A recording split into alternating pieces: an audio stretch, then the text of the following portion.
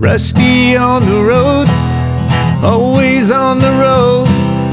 Well, that's not exactly true. Sometimes I just might be sitting around somewhere. I don't know. Where am I? Don't you hate it when you miss your exit and then you miss another turn to correct the exit because someone wouldn't let you over, and it all stemmed from you being an idiot and missing your exit in the first place?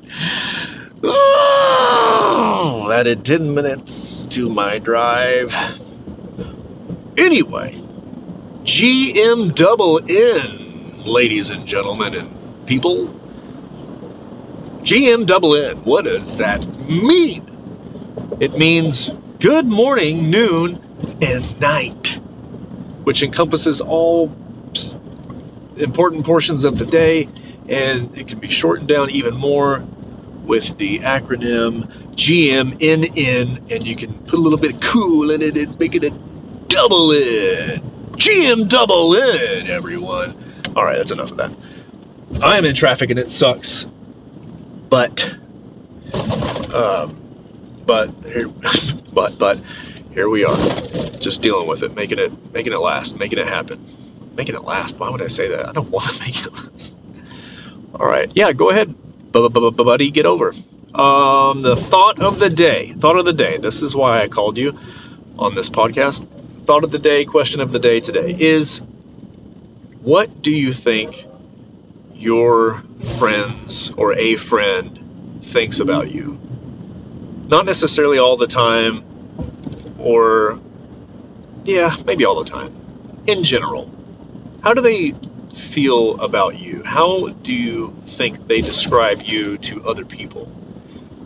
Are you the loyal friend? Are you the crazy friend? Are you not the greatest friend?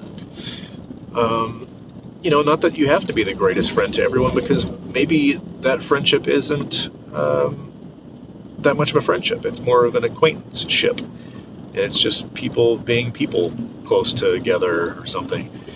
Anyway, just imagine perhaps one of the more recent conversations that you've had with this person, and maybe try to reimagine that conversation. It doesn't have to be a significant conversation. It could just be part of a conversation you remember, and flip it, or not flip it, just leave it how it is, but try to imagine it behind their eyes and perhaps with their brain. How do you think they were feeling in this conversation? If they were included enough in the conversation? Were they currently experiencing something at home or in a relationship outside of this friendship or relationship or whatever, and that might have been kind of kicking them in the back of their head?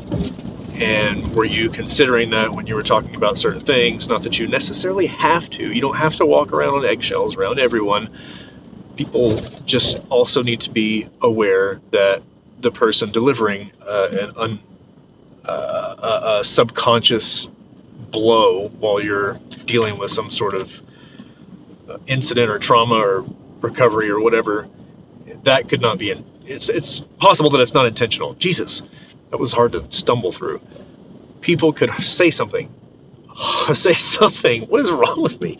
People can say something to you, and it might hurt your feelings, and it might be completely, unintentional. Or they might not even notice that they hurt your feelings, or that it would be something to hurt your feelings.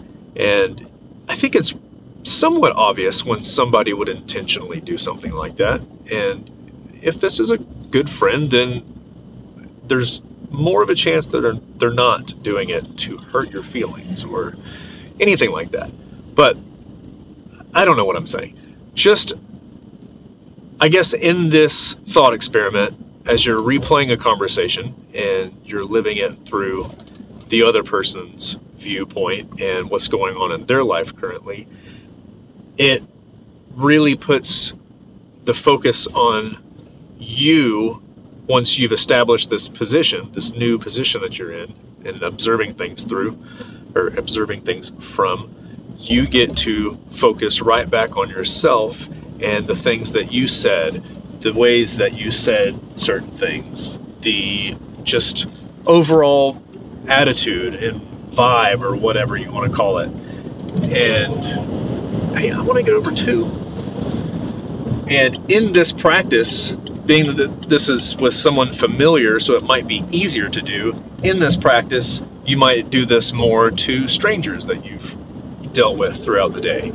And, in this case, you don't know what their life is like outside. You don't know that they just got broken up with 10 minutes before you stumbled into them, whatever this exchange is.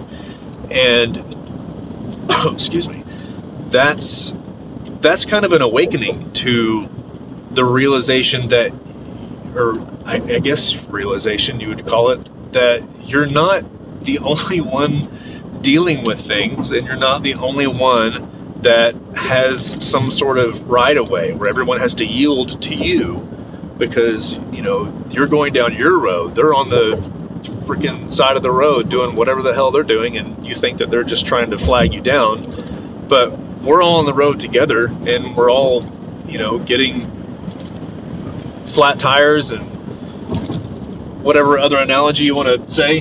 And I think it would open your eyes in more situations, in dealings with, people in business or relationships or what have you. And I think it's a road to all good things, where you see things through other lenses, not just your own, or you try to.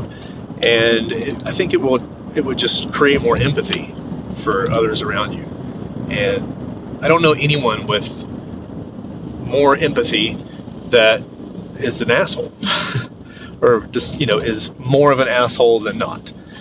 So I think that's something to strive for. But ask yourself, what do you think that your friends think about you? Or you can say a stranger if you want to play it a little bit differently. It's not that different. I don't know what I was saying. Stop listening to me. Just go imagine some stuff and see what you come up with. Play with your brain. All right, traffic is stupid and I hate it. I gotta go. All right, thanks for listening. Bye-bye. Welcome to the end. Yep, this is the end. There ain't nothing left after this. It's over. Or is it?